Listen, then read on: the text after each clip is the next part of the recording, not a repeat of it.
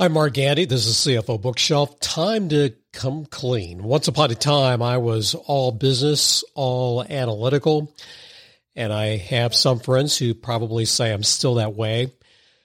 Work was all about the solution or preventing the problem. My focus on people, well, I wasn't mean-spirited. I just thought everyone should be like me. About 4 years into my career, there were some people who cared about me and said, look, you're smart, but you need to go to charm school. And so I did. I'm still a work in process, but looking back, that was a major turning point in my financial career. And because of my background, I certainly take note of certain books that hit my radar. So when my next guest's book popped up in my email from Amazon, I was immediately intrigued. I not only bought and immediately read People Skills for Analytical Thinkers, I reached out to the author to book an interview. And then Gilbert Eikelenboom said, absolutely. And I cannot wait for you to hear our conversation here on CFO Bookshelf.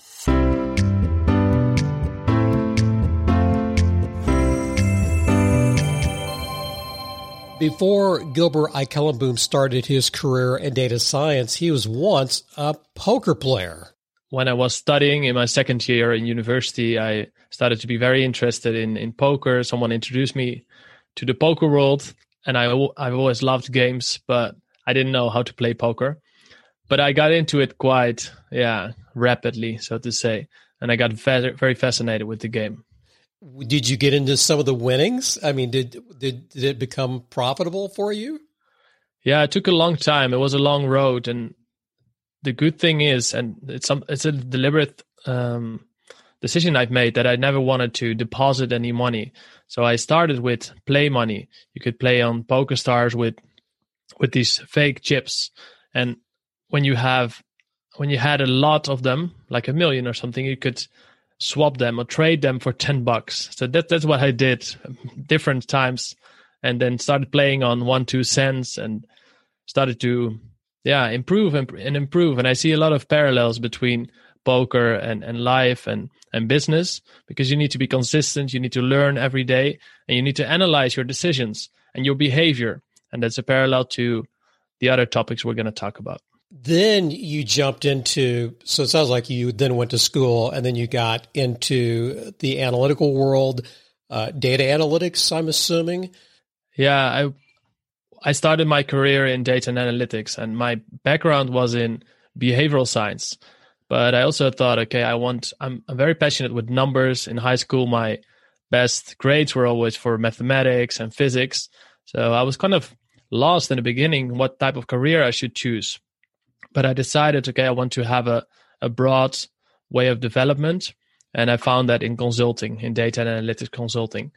And I loved it because I could analyze the data and see what would be the next best action.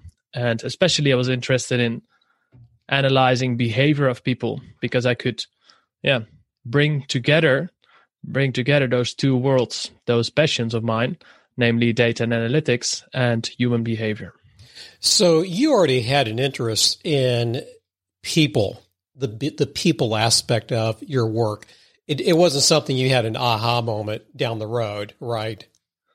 Yeah, I know. I got more interested in it when I struggled myself interacting with other people, because I was someone that was always interested in others and always enjoyed making conversations. But at the same time, I was really introverted and shy and anxious to approach people, even though I loved it, but I couldn't really do it.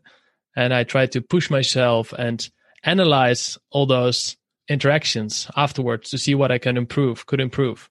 But at the same time, because I was analyzing so much, I was also analyzing in the conversation. So in a conversation like we have right now, I would think, okay, what's the best thing to say?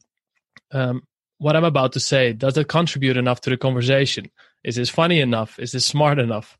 And that's, of course, not really what you want, because in a conversation, you need some more spontaneity and a good connection. And I was so focused on the content that I was not paying much attention anymore to the relationship and the connection. And that's something I wanted to change. And that drove my interest in personal development and psychology. We had Bob Stahl on our show a few months ago. He's one of the global experts in S&OP, sales and operations planning. And he talked about what's called the 60-30-10 rule. And he got that from Laura Cesari, who is a logistics supply chain expert. She has like 400,000 people following her on LinkedIn. But the way that 60-30-10 rule goes is you're starting a new project. Data itself is going to result in about 10% of success, which is odd, especially in the sales and operations planning world. You'd think that data would be the big deal. And then the 30% leading to success is the intellectual capital or the know-how, the intellectual property. You'd think that would be big. He says, no, 60% of the success comes from behavioral change. Do you agree with Bob and Laura? Is that why most or many projects fail? Yeah, I would absolutely agree with them, because what is easy is the data. What is difficult is people and human behavior, because people need to change their mindset around data and how to work. And that's much more difficult than analyzing some data. And what's also difficult is that in the data world, many people need to work together. So having a fantastic team of data scientists does not guarantee any great value from data. You need to have great data scientists, but also data literate business stakeholders. And they need to work together and understand what type of questions to ask each other and how to co-create so that they get the best out of the data. And what I've seen a lot in the last years is that big companies, they hire expensive data scientists. And then 1 year after, they're so disappointed because nothing came out of it and there was not the return on investment, and the data scientists got blamed. And then they left, they felt unappreciated. And I think it's a shame. And it shows that, you need both sides, the data and the business. And often there's a big gap. And to close that gap, you need to understand behavior. So I absolutely agree. I love your book, People Skills for Analytical Thinkers. Early in the book, you reference two research studies, one of them by Deloitte. And in that Deloitte research, they talk about, I believe the term is hybrid jobs. And we're talking in the context of analytics, data. What are hybrid jobs? Hybrid jobs are jobs that bring together technical skills and more soft skills like people skills and communication. And those skills or those type of jobs are becoming more valuable and are also increasing in terms of salary. And why is that? It's exactly why I just described this gap between data and business. So people that can make this bridge between data and business understand both the analytical side as well as the psychology and the business impact.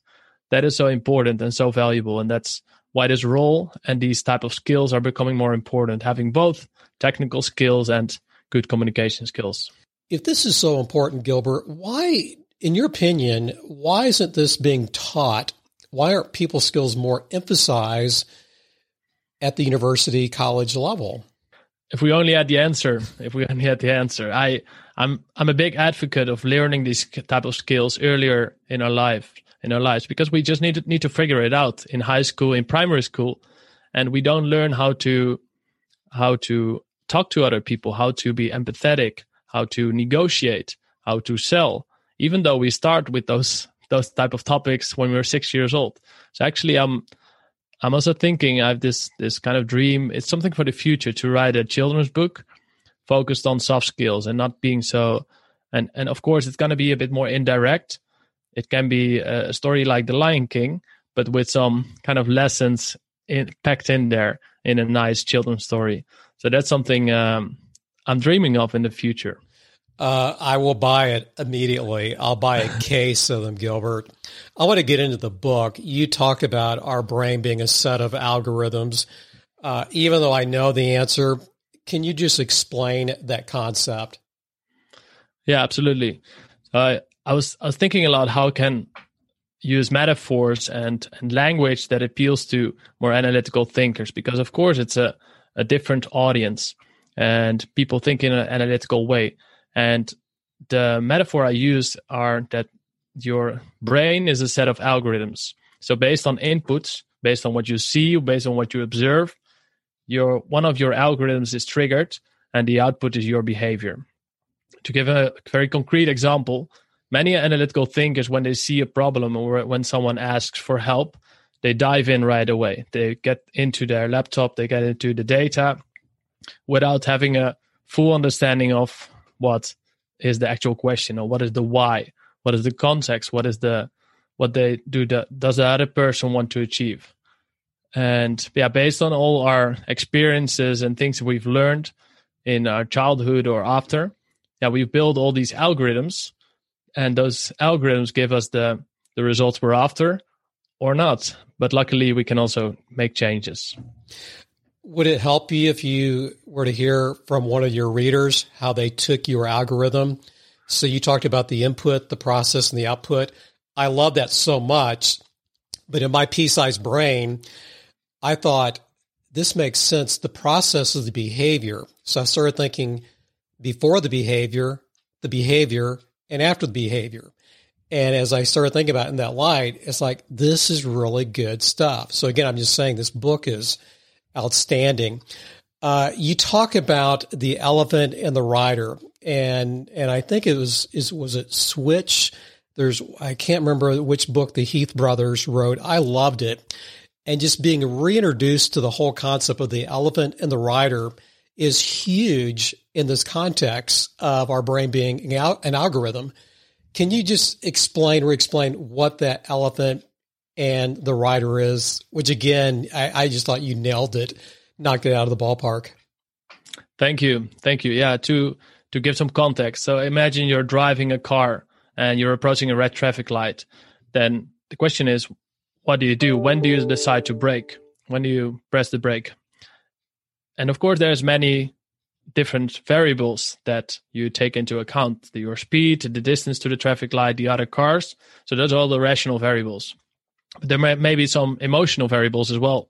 Like maybe you have a car-sick child next to you, or you're in a rush to a meeting with another CEO and you really need to nail that meeting. So maybe you're a bit more stressed. And so there's emotional variables and rational variables. And analytical thinkers like me tend to focus on the more analytical or the rational variables.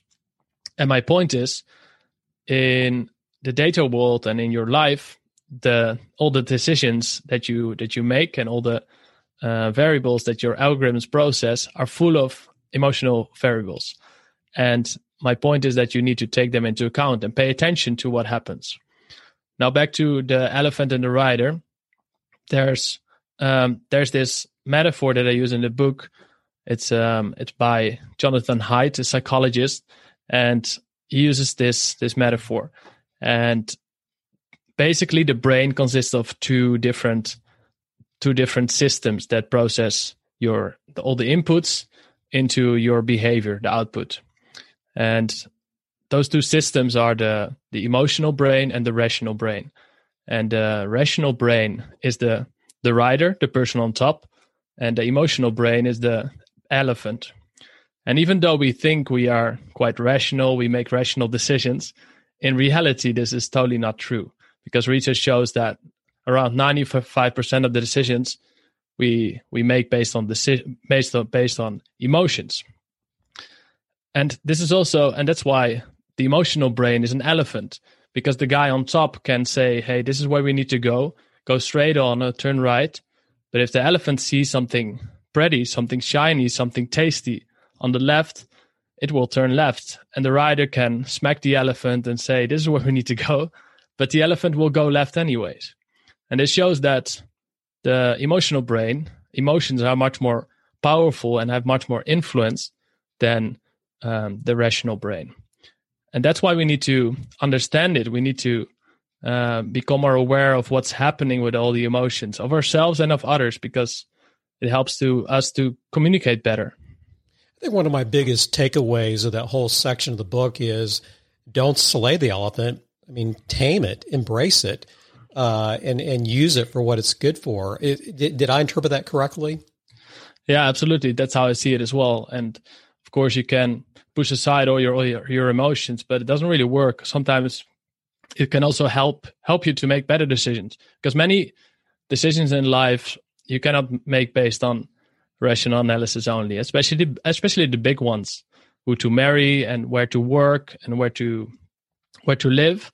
You cannot calculate what's the next best action, right? Even though we would love to, but that's not how it works. And by understanding, for example, if you journal at the end of the day what made this day great, you get a lot of great inputs or great insights in yourself. So maybe it was because you talked to a lot of people, or because you did a lot of analysis, or because you had to travel a lot for your work. And all those insights you can then incorporate in the decisions. But of course, this having energy or being energy drained does not have anything to do with the rational variables, rather with the emotional ones. I have a non-scientific survey question to throw at you. When you were playing poker and in your data analytics job, did you focus more on your blind spots or your bright spots? I think I know it. I'm assuming you spent more time on the blind spots, maybe, right? I think so. And so when you brought up the whole concept of blind spots and then bright spots, I thought, this is healthy. What's the difference between the two? We'll be right back. Money is all around us, and we think about it more than almost every other aspect of our lives. But how can we make more of it, and what's our drive for building wealth beyond just the numbers in our bank account? Join us on the Make More podcast as our host Matt Heslin brings to you a dynamic lineup of experts in the world of investing, business, health, and beyond. Together, they unpack the secrets to not just surviving, but thriving in today's economy. It's about more than just wealth. It's about crafting life experiences, seizing opportunities, and building a legacy. Subscribe now to the Make More with Matt Heslin podcast and join us every week for new expert insights and inspiration.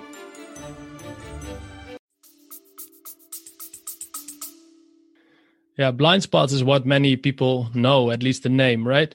Things we aren't aware of, kind of weaknesses we are not aware of. But on the other side, of course, we have bright spots as well. So strengths we are not aware of. And why is that? It's because it's so easy for us. If you have a certain strength, if you're really good at analyzing a business case, or if you're really good at, finding the next best action in a business proposal or whatever, you have certain strengths. And for me, it was finding structure in meetings. So when we were sitting in a big group of people, we're writing a proposal for data analytics, and it was a big pressure was on that meeting. And the conversation was kind of all over the place. And that's when I said, okay, let's structure the conversation. And I wrote down what was the core of the problem we were trying to tackle. And for me, it was nothing, right? It was kind of the most logical thing to do. It felt easy. But afterwards, people came up to me. They said, okay, when you wrote down the core of the problem and everything got so much more structured and it contributed so much to the outcome of the meeting, then I started to realize, hey, maybe this is a strength of mine. And maybe this is a bright spot. So I started to apply it more and more and started to find these unstructured meetings, or find the moments when these meetings or these interactions were unstructured, and I tried to structure them. And it felt so easy because it was a bright spot. Batman versus Joker algorithms. What the heck is that? We discussed algorithms, so these behavioral patterns. And of course, there's positive algorithms, things that produce the results you're after. But also more negative patterns. For example, there are a lot of people who are afraid up, even though they have great ideas. But maybe in their childhood or any time in their life, when they spoke about their new ideas, maybe they were cut down. And thanks to that, they developed this behavioral pattern, this algorithm, that they should not speak up when they have an idea, because maybe it's stupid, maybe other people don't appreciate it. So this is an example of such a negative pattern, negative, harmful algorithm. And I call these positive and negative algorithms, I call them Batman and Joker algorithms. And the Batman algorithms are strong and they know what's the right thing to do. On the other hand, there's the Joker algorithms that kind of trick you in the wrong behavior and that lead to very bad results for you. Speaking of one versus the other, there's one other duo I want to bring up. And I also love this section of the book, nice guys versus mind speakers. And we may think that it's good to be a nice guy, but the way you word it and describe it, that's not always in the best position to be. So what is a mind speaker, and contrast that with the nice guy? Yeah, I'll start with the nice guy. And many people kind of know about the nice guy concept, but I speak about it in a slightly different way, because it's not just the guy who tries to please others, but it's also a person who wants to please others to keep the interaction positive. But if we look under the hood, then we also see that the intention is not very nice. Because why do nice guys or nice girls want to keep the interaction positive? It's because they want to be liked. They want to be approved of. And that's exactly what I was. I was a huge, nice guy. And I was not, of course, I was partly nice because I wanted to be, I think that was the right thing to do. You were, on the other hand, you were a highly intelligent, nice guy. Exactly. And at the same time, I was also nice in the hope that other people would like me, thanks to my behavior. And this is something I wanted to get rid of. And I think it's unhealthy. And I think many people have embedded this, and it's also thanks to all the evolution. So thousands of years ago, we lived in a tribe. And when we stood out too much or our behavior was strange to the group, you might get rejected or kicked out. And back then, rejection was fatal, right? You may die when you're kicked out of the group. And we still have this in us, and our brain is still wired that way. But of course, we can change this. And then I talk about the mind speaker, and this is a person who, of course, is nice to other people, is interested, but with the good intention. So because this person thinks it's the right thing to do, not to manipulate other people in liking him or her. One thing I appreciate that you brought up in the book is you've got these great frameworks. They're simple. It's a very visual book, but I appreciate that you brought up a key point, and that's just the whole concept of self-awareness. Is it maybe fair to say that self-awareness starts first, or at some point you need to be self-aware so you know how you can come across to other people? What are your thoughts on that? Yeah, I would always start with self-awareness. It's also the first part of my book, as you know, but I don't think self-awareness is ever done. I think we're a work in progress forever. Until we die, we can discover more about ourselves. And I think it's crucial to understand yourself a bit better, to see how you come across and how other people might see you when you are maybe too blunt or too direct. If you're too focused on the content and you don't have any intention to harm other people or to step on their toes, but if you're very focused on the content, like many analytical thinkers are, you may do that. And to become more aware of that, I think it helps tremendously in work situations and in your life, the rest of your life as well. Gilbert, this has been fantastic. We have a few more minutes. Can you tell us a little bit more about your work at mindspeaking.com? Yeah, absolutely. I focus on giving presentations and training programs to analytical type of people, analytical thinkers. right now I'm mostly focused on people that work with data and analytics, because they form such an important group, and they need to not just analyze the data and find those insights, but also communicate it. Because I think it's such a shame that many insights and many data foundations, they are never received well by the audience, because they don't understand or they're not convinced. So they need to, the people in data, they need to have excellent communication skills and get such a hybrid profile of technical skills and people skills.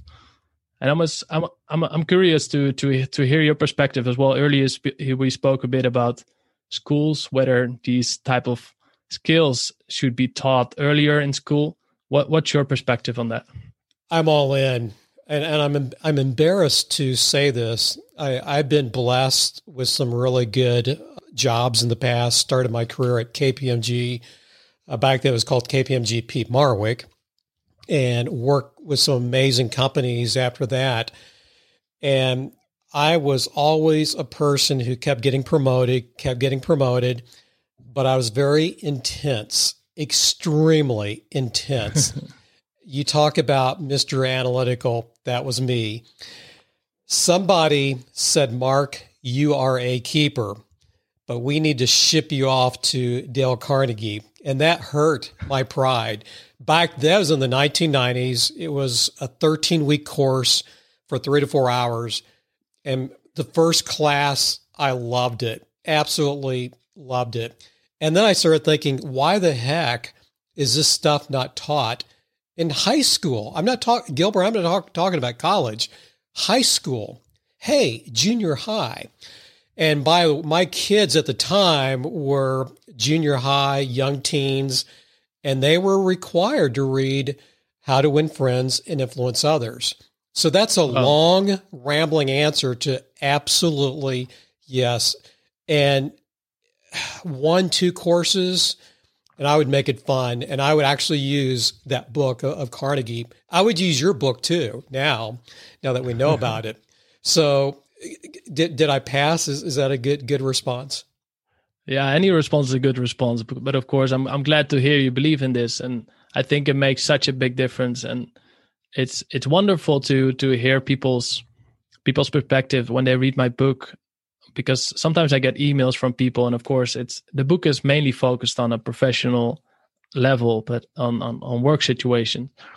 But I got a few messages from mainly guys as well. They said, the book helps so much.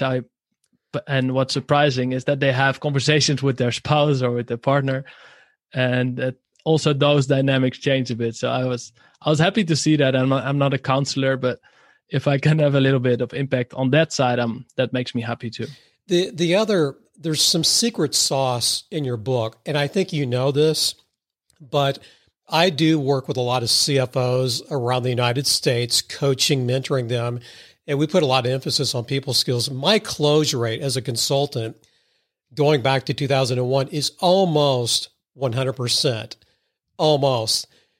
That doesn't happen without that Dale Carnegie training. And I think if you keep peeling the skin from the onion, what you're going to find at the very heart is it's not about you, it's about the other person. And that's really what your book is about. It's not about you, it's about the other person. And that's why these algorithms are important. So again, that's why this stuff, it's soft, but it's hard. I think Tom Peters taught us that. But again, this is a work of art, and I love what you put together in this phenomenal book. Can I ask you one last question? Can you tell us what is a typical engagement? So let's say you work with maybe you're doing a consulting gig. Maybe it's 10 people, 15 people.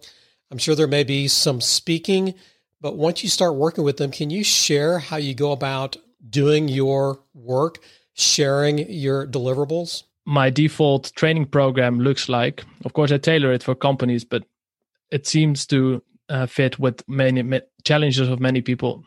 And it consists of 3 sessions. The first session is all about business understanding. So understanding what type of questions they need to ask, to understand what type of models or what type of insights they need. And like you just mentioned, it's all about the other person, not about the data, not about the insights. It's about understanding the other people, how they make decisions, how do they do their work, and what's important to them. So that's the first session, workshop 1, about business understanding. Then the second one is about getting buy-in and persuasion. And of course, it's all connected. You also need to understand what is important to the other person, to your audience, if you want to be persuasive. And you need to communicate your insights in a persuasive way. Then the last part is data storytelling, which all comes down to not throwing the dry data and the dry facts, but wrapping it into a story that makes your audience want to listen. And yeah, people walk through those 3 workshops. And what I found very important is that, because we talk about behavior, and in the beginning you said changing behavior is so difficult. And it is. That's why I believe you should not have a single training session, but different training sessions. And then I encourage people to put in practice what they've learned throughout in between those training sessions. And that's what I do. So I give different videos with just a few minutes, but nudge them again to think about the materials and reflect and be more self-aware, because that's what it all starts with. This is CFO Bookshelf. We ask every guest this question: what are some of your favorite books? And I know you're a reader, but what are some of your favorites? Yeah, the first one that really got me into the reading mode was 7 Habits of Highly Effective People. That's a book I read in Cuba. I was on a holiday there in kind of preparation or in advance of my first job. And I thought it was a book about business, but it was much more a book about life and how to be more proactive. And I think it was a fascinating book. And the second one that I want to name is The Laws of Human Nature by Robert Greene. It's a fascinating book, deep dive into human behavior, and I got a much better understanding about myself and others. I am so proud of your work. Your book is fantastic, and it's just been an honor having you on the show. I'm going to be following your progress. This is a name. We're going to be hearing your name in the book over the next, actually, I think many, many years. Thanks a lot. Thanks a lot. I really appreciated this conversation. And yeah, I think we're going to speak a bit more about these topics because we seem to share interest, and that will bring some interesting conversation. So thanks a lot for all the preps.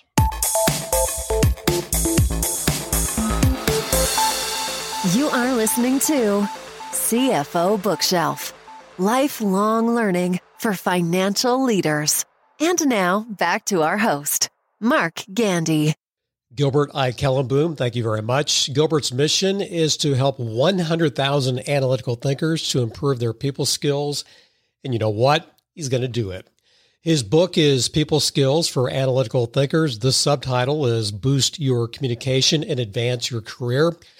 I recommend it. And I happen to know that our CEO audience is growing on this podcast. So consider getting a few of these books and passing them around. Also, you can learn more about Gilbert's work at mindspeaking.com. This is Mark Gandy. This is CFO Bookshelf. Until next time.